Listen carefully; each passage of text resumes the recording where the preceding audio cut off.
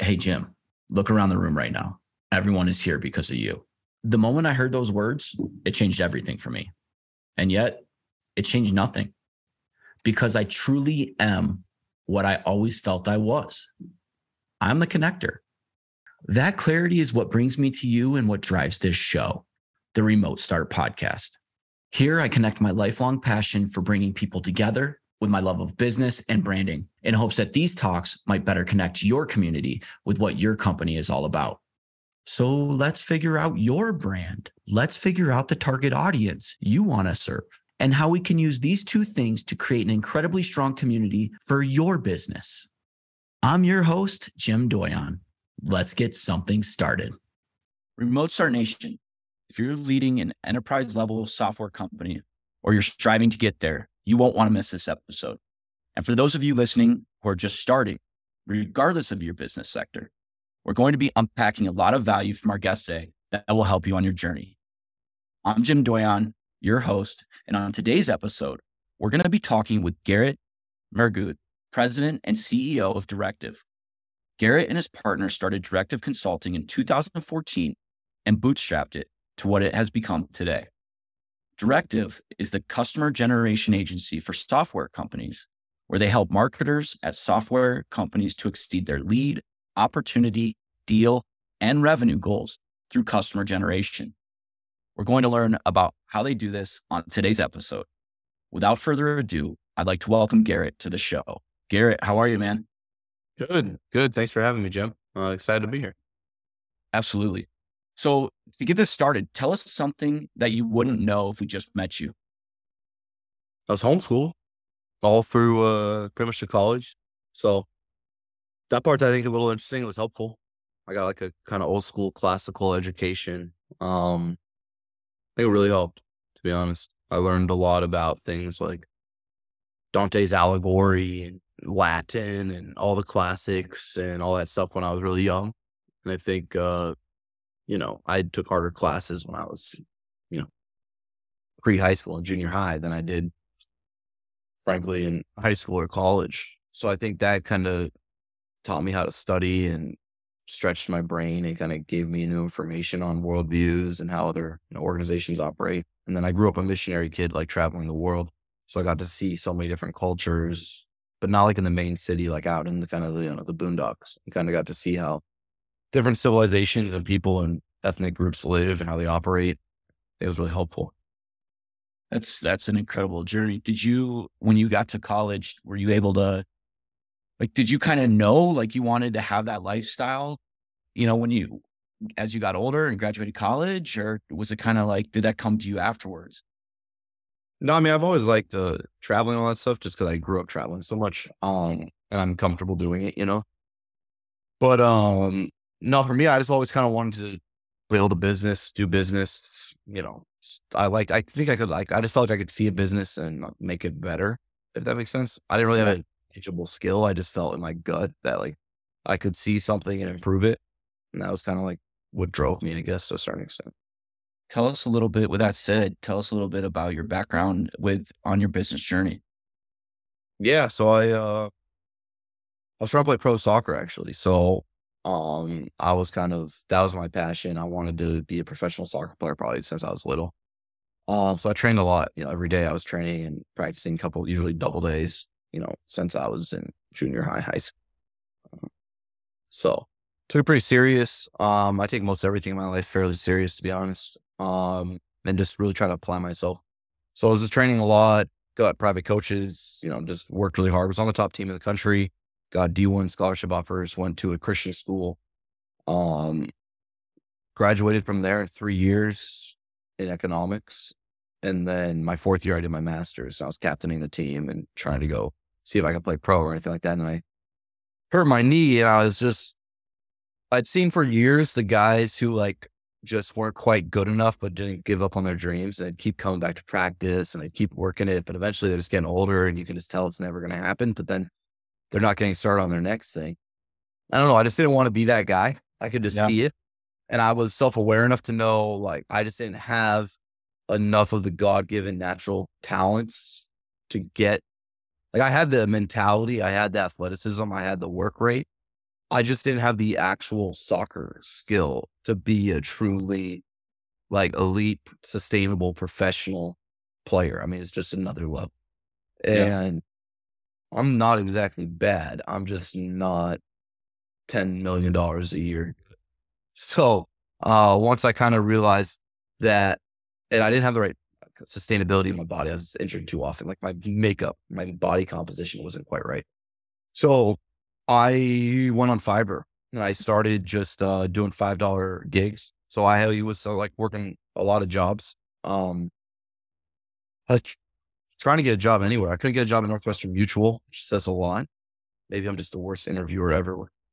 But I couldn't get a job there. I couldn't get a job at any of the consulting firms. I tried to apply and I couldn't even get one, like McKinsey, Boston, Bain, Deloitte, whatever. I couldn't get one. So I was just like, all right. And so I got a couple family friends I knew had like small businesses. So I invited them to my graduation and I was like selling them at the graduation party on like hiring me, And so I was this independent contractor work for some of them. I was doing like brochures. I had no actual skills yet. I had like brochures I would do. I would set up like Yelp or Facebook. I was working at the Chamber of Commerce. I was working with facilities management at the school. I had my Fiverr gig. And I think there was something else. But yeah, so I was doing all that just to pay my bills because I've been on my own since I was 18. And then I got my first consulting customer. So I was on my little 1978 Peugeot 103 SP in East LA and I was driving around and got a shawarma shop. So I told him like, I liked his shawarmas. And I was like, hey, I could help you like set up Facebook page, Yelp, all that stuff. So I did that for him.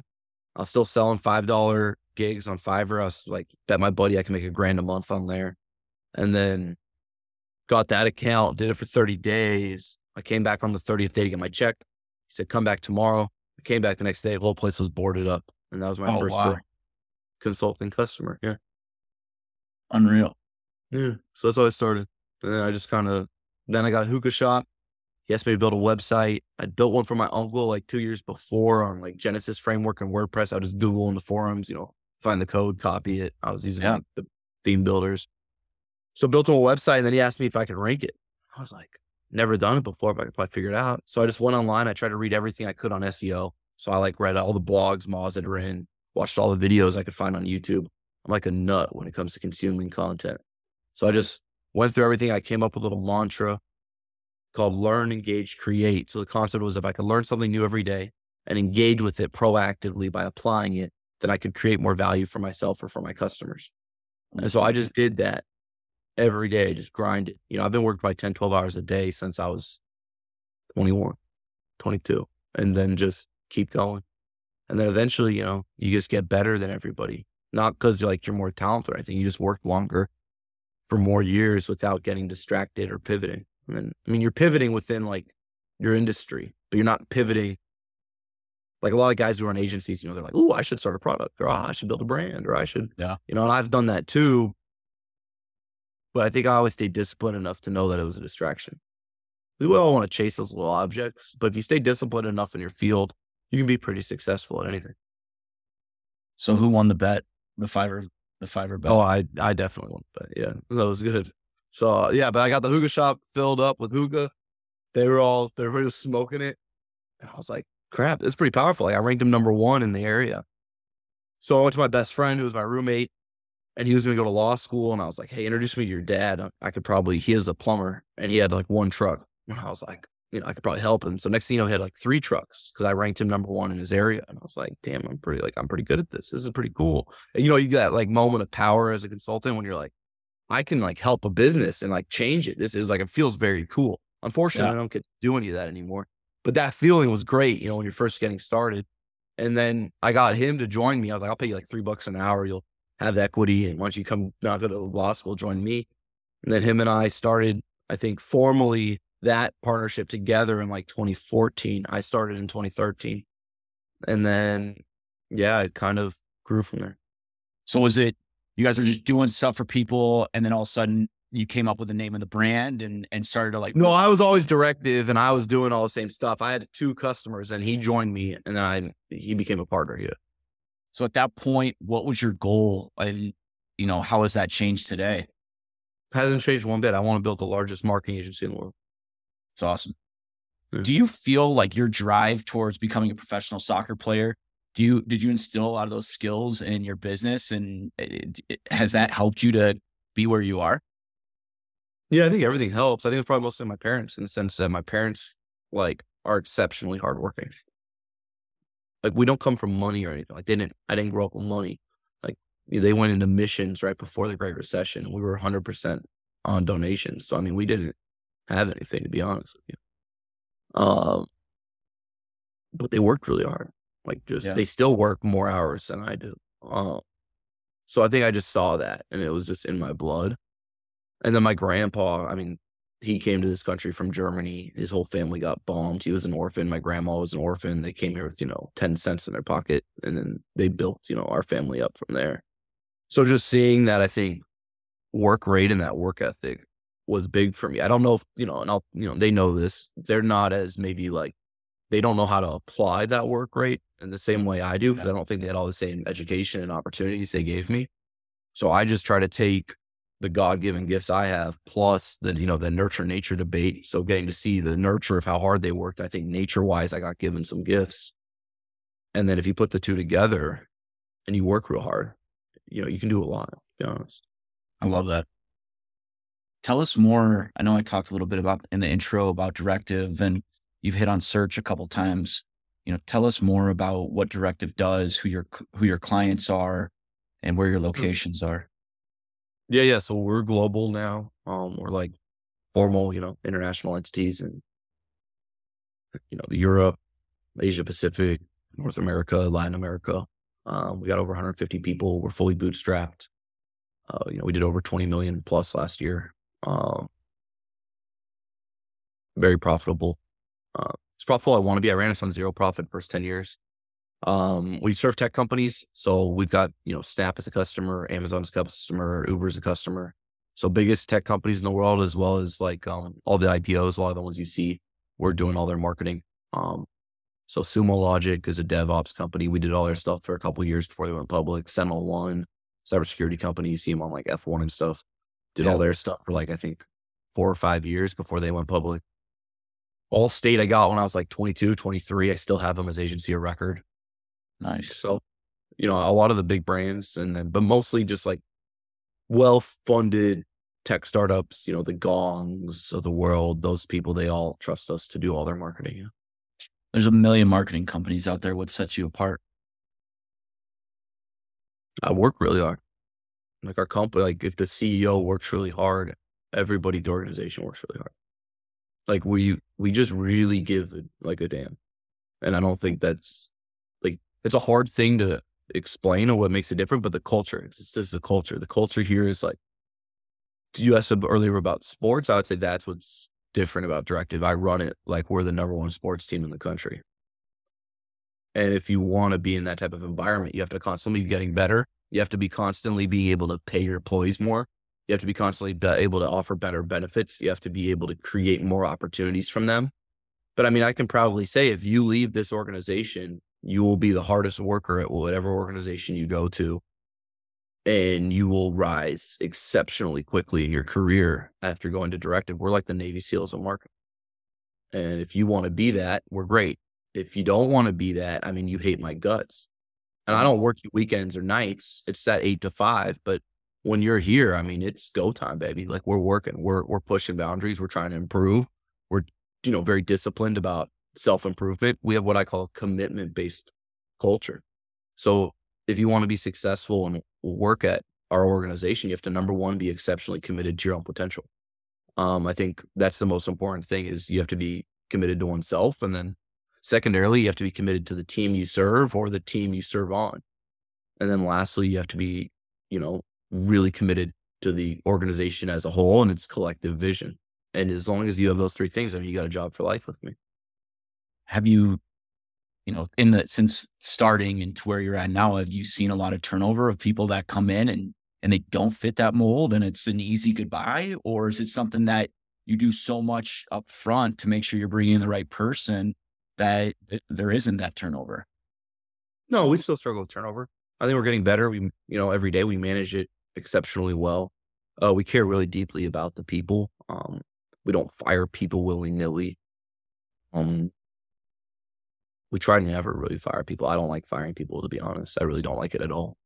Um, it's not really so much about that. What I love about running an organization is I like to be able to see an individual for who they are. And I can see usually who someone is.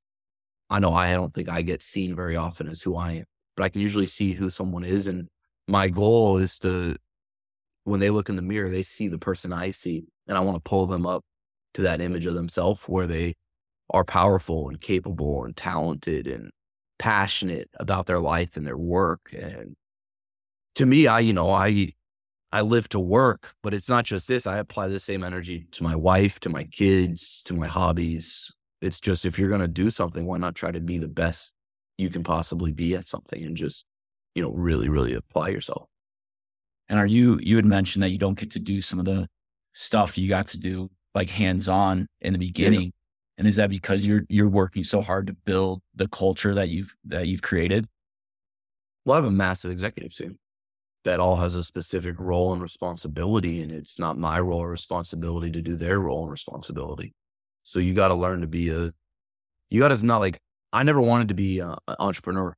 I'm not an entrepreneur. I'm not an owner. I'm not an operator. I'm a CEO. I want to be the best CEO I can possibly be. I love that. I know now your focus is on SaaS companies and tech. You talked about, the first client being a shawarma client, and then a hookah client. How did you know that your customer persona was, these SaaS companies, and that's who you wanted to work with? I didn't. I'm not like some genius or anything.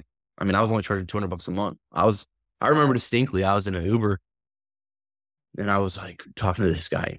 They always want to talk. I'm not a huge talker, but they always want to talk, and so we're talking and they're like, "Oh, what do you do?" I'm like, "I do SEO and stuff." 'Cause I only did SEO when we started. That was kind of my technical thing. I taught myself it's just SEO. And he's like, "Yeah, I do SEO too." And I'm like, "Okay, cool." We start talking. And I can tell he doesn't really know much, to be honest. And I'm like, "Okay." But then I go like, "Well, if I'm curious, how much do you charge? What's your minimum?" And he goes like $2,000. I was charging like $400, $200. I called my partner immediately. I was like, "Bro, we got to raise her rate." What are we doing over here? This guy's doing nothing, and he's got all these customers. He's terrible. He's driving Uber. What the heck? So, I mostly learned like that. I was reading a book. I don't even remember the name of the book. It was like a super branding, for idiots type book. I was on a plane, and it was like, when you want to grow your marketing business or whatever you're doing or your business in general, it's like, figure out who pays you the most, who you get the best results for, and who you like working with. And I was like, software companies. Yeah. Yeah. And I was like, all right, cool. And that was it. So that's I never worked at a software company. I was just like, they pay me the best. I get them good results. Let's just do that. And then I think within 2 years, I was the biggest software technology marketing agency in the world. So it took that to understanding. And then did you just start going after and was it picking up the phone and dialing? Was it, digital marketing? No. What helped you to get there? I came up with a completely different way of advertising than anyone else, I think, in the world. And it works. And so now, I bring that methodology to our customers, and then I coach CEOs and business owners just how to grow their business, and I'm pretty good at, I'm not a big lifestyle business guy. I'm not great for those people. But if you want to really build something large, I'm pretty helpful.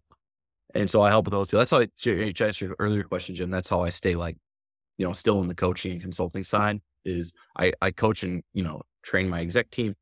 And then I like to work with, my fellow CEOs and stuff. And then if they're really talented or something, maybe, and they want to sell, maybe I could acquire them or something, But when it comes to my growth and what drives it, it's the advertising, to be honest. So, I taught myself SEO. I ranked as #1 globally for SEO agency. I was in the top 3 for PPC agency. I've always grown. And what I am actually genuinely, I think, pretty good at is marketing. So I do a lot of I take our marketing very seriously, and I treat it as research and development. So before I ever take a penny from anybody, I make sure it works for me. I'm really passionate about that. I don't like to mess with people's money or their reputation, right? When someone hires me, they put their reputation on the line at their organization internally to say, I'm recommending we work with this vendor. I take that exceptionally serious. And so I want to make sure everyone who hires us looks like a genius for doing so. And at our size and scale, I need an approach that works regardless of the consultant, because I have very talented people, but not every person is going to be perfect 100% of the time. So you need to have some type of methodology or viewpoint that's structurally different than the market, not better than the market, but different than the market. Because people don't pay more for better. They only pay more for different. I've found it's very hard to convince someone you're better. It's very easy to convince someone you're different. And so, and then you're selling apples and other people are selling oranges. So you have more price elasticity. And so what I do is I really focus on essentially my own marketing. So what I came up with the way of advertising. So there was this thing like ABM that was really big like 5-6 years ago, and it's still popular today. It's account-based marketing. You might say like, these are my top 100 accounts or top 500 accounts, and I want to go get them. Well, what I found with that is like the number one thing of why people choose something, it's all timing dependent. And there's a lot of tools that try to show you intent and timing, but they're all crap, to be completely honest. They're not very good. And so what I had to figure out was then how do I, like, what if I could advertise to a total addressable market, not just like a couple hundred accounts? So what I figured out how to do was like take every tech company in the world and then manually verify them that they were really what I wanted. So I got a list at first of, let's say 10,000 tech companies in the US that fit my buying criteria, right? That X amount of headcount, maybe they're using Y amount of technology, maybe they had Z amount in spend.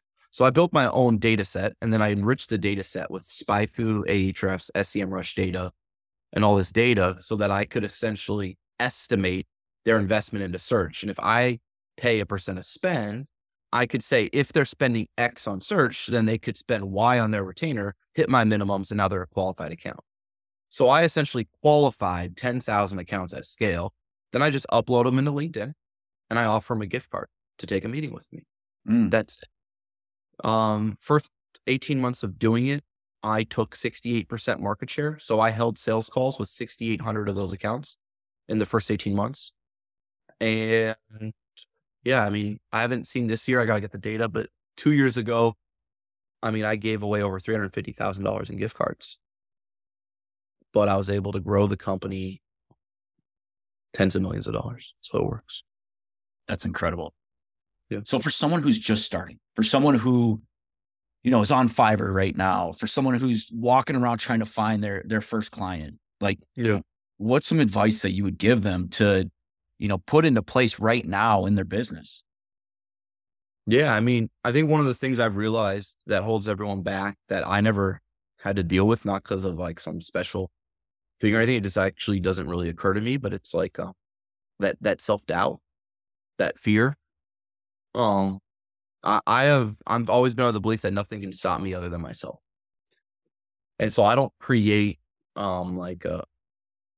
external obstacles to overcome. I don't have external obstacles. I have internal obstacles. But I got this weird thing where like I didn't realize that I don't really like the thought of failure or the fear of failure or the fear of like I'm not good enough, like never actually enters my brain. Yeah. So I don't have to overcome that at all, which I actually realized was like a gift. It's not like something I've ever developed or anything.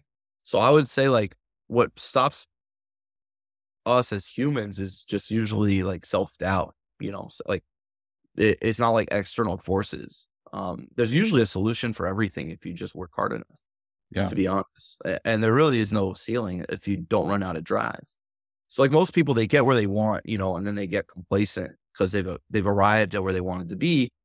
And then they're usually very happy. Like I wouldn't say I'm not like the happiest person either. So I wouldn't say like that it's all, roses and rainbows when you have this like makeup. For me, I'm genuinely usually a fairly unsatisfied, unhappy person because of just how driven I am. I want more, but that's just how I'm wired. I'm not trying to be that way, if that makes sense. That's just who I am. So I would say whoever you are, just be yourself. You know what I mean? And if you want to be more than you are and you're struggling, just remember the only thing that can stop you is yourself. And then, try to just overcome those self-doubts. If you need a therapist, get a business coach, get someone who can encourage you so you don't feel alone. Because, I do get the feeling of aloneness sometimes when I'm trying to grow, because when you grow really fast, your execs get super busy and they don't have any time to innovate. All they have time is to operate.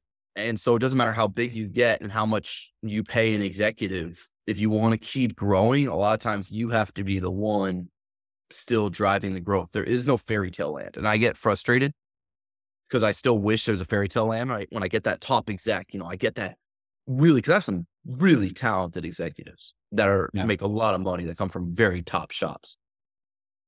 But when you're growing 50% year over year, if you're going from 20 to 35 million in a year, people just drown. And so it doesn't matter how big you get. If you want to grow fast, you got to still do a lot individually. And there's just no fairy tale in business. There's no magic hire. There's no fairy tales. And so once you get honest about that and you just realize it's hard work, you can become more successful, in my opinion. That's great advice. I want to go back to how you grew so much with the gift card and your approach, where you like really honed in on the client that you wanted. And then second thing, you knew what your price point was, right? Before you offered them the gift card. Yeah. So for someone that's looking to really scale their brand, looking to grow, I love your approach. How would they get started? Like go in and like really understand their customer first. Yep. So it's just like financial modeling. So my background is economics. So I got a little lucky in that. Like when I started the business, I wanted to be the best at every aspect of the business. So I did all of our finance, like as CFO, till we got to 17 million, for example. Wow. I did all the bookkeeping the first 3 years. I reconciled every single solitary expense to the chart of account and closed the books. I built up the recruiting function. I built out the sales function. I built out the marketing function. I built out the people ops function. I built out accounting, finance, everything. I wanted to be all the services we offer, I could genuinely do for you as a customer. I wanted to be the best at all of it. So that helped a lot because you have a lot of confidence. And when you hire an executive, you're working with others, you know how long things take, what good looks like, what your standards are, and you can really disseminate that information. But when it comes to like growth, obviously I think you have to just be a certain level of ability to grow. You have to be able to consume a lot of information, and you have to be able to make a lot of decisions. And those decisions, the majority of the time, have to be good ones, to be honest. Like that's kind of the recipe. You have to be able to make a lot of decisions quickly, and more often than not, you need to be right. But when it comes to the like capital, I think the way a bit organization grows is through positioning and capital allocation. Okay. So positioning wise, like you want to make sure you're in an industry that has economic potential. So like I got the Allstate account when I was young, and we were, already one of the top local SEO firms in the world when I was like 23, 25 years old. We were already like pretty good at the local SEO game. But what's happening is like I would get Allstate, and then State Farm would like submit me for an RFP, but I had to not compete. So I was really, really struggling. I couldn't have Allstate and State Farm, and I'm super driven. And I was like, what the heck, man? Like I just ranked them number one for car insurance, auto insurance, life insurance. And I think they still rank today. If you want to check it out, it's pretty cool. And they're still a customer. I was like, yeah, I'm creating like $1 billion of value for this organization, but I can't go out and then they won't raise my rates. Good luck trying to like grow your retainer with Allstate. It's not exactly they're an insurance company. Like, that's why they're Allstate. So they're very risk averse. It's very hard. So the local game got tough. And then what happened was like, let's say you always want to get multi-location businesses when you're in local, because that usually means larger accounts. Problem is they want a discount for every net new location, even though the work isn't discounted every net new location.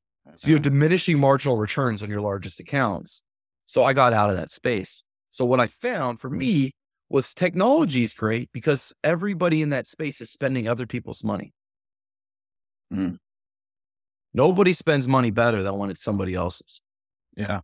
And when you're a third-party vendor, you need people that are willing to invest. Well, people are always willing to invest when it's someone else's money. And the sole purpose of that person's money is to create top-line revenue growth. Well, that's what I'm great at, is creating top-line revenue growth. So SaaS and Directive are a perfect fit for each other because they want to accomplish and grow and be the biggest in their industry. And I want to accomplish and grow and be the biggest in my industry. So how I'm doing that for my organization fits perfectly for how they should do it for theirs. So that was kind of how I got the positioning. right. Yeah. And then you want the structure to be right. So many businesses are operating on one-time revenue. Well, to grow a business very large, let's say I'm a project-based business and I get 10 projects. Well, for me to grow my revenue, I have to get 11 projects the next month or magically get bigger ones. But it's not so easy going out market. It's actually exceptionally hard. And then the next month, I got to get 12 while delivering still on the 10 and the 11. Eventually, it just becomes unsustainable and project-based business is flatline. So I always want to be recurring. So I said no a lot when we were young. My partner would come to me, hey, bro, like this company, they need us to do websites. We could totally do it for them. I'd said yes a couple of times. Eventually, I'm like, dude, we don't do websites anymore. Hey, bro, like they need their HubSpot set up. I'm like, we don't do HubSpot. Anything that was one time, we didn't do for the first 7-8 years. Wow. And so we said no to a lot. We got the positioning right. And then on the financial modeling, if you go on my YouTube channel, or check out any of the content I do, I give away everything. So I have all my LTV CAC models with full video walkthroughs online. You could download them and use them. And the key is really when you do business, in my opinion, the most important KPI is gross margin. Everybody focuses on EBITDA, but EBITDA's like the dumbest thing to focus on when you're small. Yet everybody does because everybody who's smart, air quotes, tells them to. It's not actually how any big businesses have ever been built. There's a focus on EBITDA because if you have EBITDA, you're not reinvesting your OpEx back into your business. So to have EBITDA, to me, what you're essentially saying is you ran out of areas to create growth. So now you're focused on being a cash cow, which is fine. But you can only have as much EBITDA as your top line revenue allows. In other words, if you're a $3 million business focused on EBITDA, you're never going to have EBITDA. Yeah. The most you could ever have is 30 to 40% of your top line revenue, which to me isn't very much.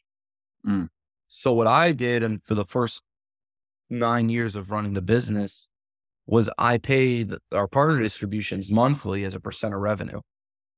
So, and then we take very low salaries. So if I want to make money, the company has to make money. Yeah. So I make like a 30th of our revenue. When I go to acquire agencies that are doing $5 to $10 million, most of these dudes are making a 1/6 of their revenue to a 1/10 of their revenue. They're essentially draining their business for their own financial gain, but they aren't building an asset. Right. And so what I always focus people on is gross margin. Gross margin is what creates your culture. Gross margin is what creates your results. Gross margin is what allows you to reinvest into top line revenue growth. So if you have a gross margin of less than 50%, you can't have any advertising budget or marketing budget. There's not going to be enough left over. There's just not. So unless you're exceptionally high volume business, but the industry I'm in is not a high volume industry. Right. So you need more gross margin. And so, but if you have too much gross margin, you struggle with renewals, retention, and churn because essentially you're not investing enough in your cost of goods sold. So it's a fine line between having too much gross margin and poor retention, or having bad gross margin and not enough money left over to reinvest in top line revenue growth. So you have to find that line. And once you find that sweet spot, you can essentially have your cake and eat it too, in the sense that you have money left over to grow the business and you have enough retention that the business can organically grow on its own. And that's when you get to that multiplicative state and you start really knocking out your goals. That's huge. That's so much value. You said you stopped everything. You said no to so much in the beginning and you just focused on what you wanted to do. Are you now taking on different areas, or are you still just focused on the one segment? Yeah, we have more service lines, but we still focus on we try to focus on a singular persona. Like I exist to serve a director of marketing at a tech company. So if I don't have a service that human can buy, that human owns and operates, that is vital to their promotion, their retention, their own career goals, I won't offer it. That's really just how I put it through that filter. Everybody has all these personas. It's so silly. Most of us just have one person we work with 99.9% of the time. Just focus on that person. Like, it's so funny, like plumbers, like I would argue most of the time they're actually working with the wife, not the husband, yet they try to advertise in a way that would attract a husband. But the wife is usually the one running point. So people everybody wants the CFO, and the CFO signs, and the CFO doesn't buy. Like I have a saying that the champion is more important than the decision maker. So I've always obsessed over being the best option for the champion. That's huge. What are the biggest brands out there doing that others are not? Their product just is better. They're not doing anything. They actually have something people want. That's it. Like we all forget that. We all think there's some magic bullet. The biggest magic bullet is just don't suck. And most of us suck, like myself included. Like I still suck way too often. And that's why I'm not bigger. If I got results from my customers 100% of the time, and I measured, I get results from my customers 75% of the time. If I got it 100% of the time, I'd be at 50 million already. I just don't. And that's what I'm working on. It's exceptionally hard. Most agencies, they get past 10 million and they lose their soul. There's like an inverse correlation between revenue and quality of work. And I always want to be able to look at our work and be proud of it. And I think a lot of these agencies, like if they were being honest, like they wouldn't refer a family member to their own shop because they don't trust that they'd have a good experience. And I always want to be able to refer a family member to my business. And I'm not always there, to be honest, but I'm working my butt off to try to be. I love that. I played soccer I played junior college ball, but like growing up and playing a sport and learning and always pushing myself and the team and so much of what you've talked about today, I just keep going back to like that athlete, that mindset, like even like you're good, you're 75%, like you're incredible. You're way above what most marketing agencies probably are. And the fact that you're not happy and you're constantly pushing yourself, like that's huge. We got to be at 100, man. It's not easy though. Like we do track it. So it's called North Star metric. So essentially the reason it's so hard is like, we don't get hired to do things people have already done before. I'm getting hired as like the 5th agency. Everybody else failed. They're finally they're like, we got to figure this out. And Directive's not cheap, but they say they're the best. I'll just give them a shot. Then I got to try to figure out how to do something nobody else has been able to pull off. I'm able to about 75% of the time, but not 100, And going back to that, being the 5th on their list, like, I mean, are you send out the gift card in LinkedIn, the opportunity to meet with you? Is it a lot of times they have a call with you and they're like already with somebody else and you just keep following up until they're ready, or how does that work? Well, yeah, that's like a big part. I think one of the keys is like, you have to get value out of every moment. So like one of the things I try to teach the sales org and, we aren't great at right now. We got to get better at, we were better at like 3 years ago when I was more hands-on with it, is like, when's your next contract up? So remember I talked about timing. So in your Salesforce database, if you did 6,800 calls, let's say with tech companies, like we'll probably do over 10,000 calls with tech companies this year. If on every one of those calls, you could map their contract opt-out date, you could get timing right for your entire total addressable market. So now you can essentially have your Salesforce instance set up in such a way that you have alerts and reminders that, hey, like the outreach contract's coming up in 2 months. Let's engage them in a playbook, right? Let's send them a bottle of champagne to, toast to our future success. Let's fly out in person. Let's like have a handmade proposal package that we ship. Like I have the saying that no one does more free work in the world than Directive. Like there's all this win business without pitching crap. I've never read the book. The title just turned me off because I pitch like hell. Like I want to win every business I ever get. And I want to make sure I'm like, when I die or when I'm like done with business or whatever, I don't ever want to think I could have tried harder or I could have done more to get that account I wanted. So every customer I want to like treat like it's the last customer in the world and try to win them. And so I think that competitive nature is big for our success when it comes to sales because we work really, really hard to win business. That's huge. How there's a lot of current, like there's always some different event happening and things out of our control. How, from a marketing strategy perspective, how are you, shaping what you're doing based on current events? I'm not. I don't think humans care about anything other than themselves, to be honest. So I just focus on the self-centered nature of all of us. And I just try to speak to the things Jim wants and Jim needs. I don't get distracted. I didn't do COVID-19 campaigns. I don't do recession campaigns. I try to be a light in a world of darkness when it comes to my messaging, in the sense that like, yeah, there was a lot of stuff going around, but you still got to hit your numbers. Yeah. I just keep it real. Like, yeah, the world's burning, but you don't want to get let go. You want to get promoted. You want what's next in your career.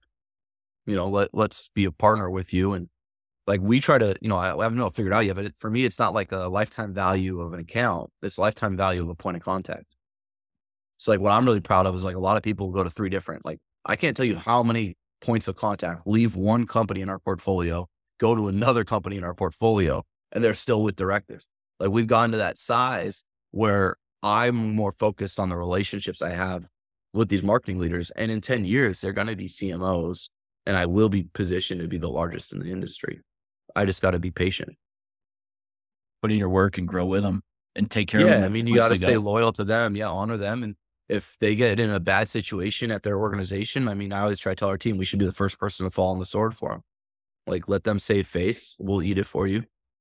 And, if we lose that battle, hopefully, we build some trust and we win the war, We've seen that. My agency does a lot of merchandise for different accounts all over the place. And, I couldn't agree with you more on what you said about the account or the contact at the account and, taking that on for them and making sure that they look the best regardless. And, there's a lot of times like the communication's last minute, like I need something tomorrow. Well, we're going to do whatever we can to get it. And if not, we're going to say, hey, we should have had a different situation set up to get that for you or offered a different product or whatever it is. Because in the end, you're right, man, they're going to go on to somewhere else. They're going to grow. And it's our responsibility to continue to build that. 100%, man. The worst part of a vendor is the ones that make you feel like it's your fault. Those people suck. They're just the worst. Like, don't ever be a professional service provider who blames your customers. I have some of those people work for me sometimes, and we have to try to change that. I call it like a victim mentality. It makes you weak and powerless, and it doesn't help you retain or grow customers. The key to that is you got to stay powerful and own everything. There's nothing that you couldn't have controlled as a consultant. That's so true. Before we go end this conversation, where can the remote start find you? Yeah, I'm on Twitter. I like @Mehrguth. I'm on Instagram, YouTube, LinkedIn. I'm not great at social. Like we post a lot. I got like a team that helps me, but I'm trying to get better at it. But I love to help people and share things. So if you want to, or you can check out my website, GarrettMehrguth.com. I coach founders. I love doing it. I look to acquire agencies under 10 million. Then I run Directive. So yeah. Awesome. I'm a big believer in community, and it's something I stand behind. And something I noticed that you do at Directive is you've created a Slack channel that's a community for tech marketers. Yep. And I know that's like your biggest client, and you created this where your team, they ask questions, they can't figure something out. They Slack you and your team figures it out. Like that's incredible. Like to me, that is. Oh yeah. I answer the questions on there all the time. So it's called Society. Yeah. It's called Society. You can DM me any question you want for free. I'll answer it. So that's incredible. Have you seen that help with, nurturing a client and getting them to understand, like you guys really know what you're talking about? Yeah. And hiring, like a lot of these directors of marketing and stuff, they'll apply for jobs with us because we help them so much in the community. And then, a lot of people I think I got the Zoom info account in there. So like, just like big accounts that everybody wants, we've been able to win just because the directors will go on there and ask my team questions that they didn't like the answer they got from their agency. And then we'll give them, I think, the right answer. And we'll do all the work for free. Like we'll tell you exactly how to do everything for free. And then people eventually, they're like, all right, we'll hire you. So it's just about helping people. I really like to get back and help, to be honest. I'm passionate about that. It's just hard. People don't really ask me a lot of stuff, but whenever they do, I try to get back to them, it's as much value as I can. I love that. Remote Start Nation, you heard where Garrett, dropped his Twitter, his other information, where to find him. Definitely reach out and learn as much as I did today. It's been incredible. Garrett, one more thing before we let you go today. I want to know if there's one thing, the biggest takeaway that you can give the Remote Start Nation that we either hit on and you want to emphasize it, or maybe we didn't even get to it, but you want to make sure as starting a business or scaling a brand, like what's the one biggest takeaway that you can give? Keep your soul. Just keep your soul. I mean, the money is enticing, and just keep your soul. What I mean by that is like, don't sacrifice your values. Don't sacrifice your quality of work. Don't sacrifice anything. Hold on to everything for dear life, because the bigger you get, the harder it is. And just try to keep your soul. And if you keep your soul long enough, I always say that eventually when someone competes with me, they make a values mistake or a money mistake. And as long as I keep my values straight and I don't run out of cash, I can usually win over an extended period of time. And so, just keep your soul and you'll do all right. That's great. Garrett, thank you for joining us today. I appreciate it, man. Cool. Thanks for having me, Jim. Absolutely. Remote Start Nation, I hope you learned as much as I did today and can put some of what Garrett shared with us to work for you. Thank you all for joining us. And remember, leave a comment, subscribe, but most importantly, share this episode with your community who you think could learn from what you heard. Until next time, go start something, start today, and go build the lifestyle you desire by taking action. Well, we've come to the end of another episode. I want to thank you for allowing me to share my passion of bringing people together through business and branding in hopes to connect you with your community. I'd also like to thank our sponsor, Woodward Movement, the leader in brand identity, branded merchandise, and brand delivery.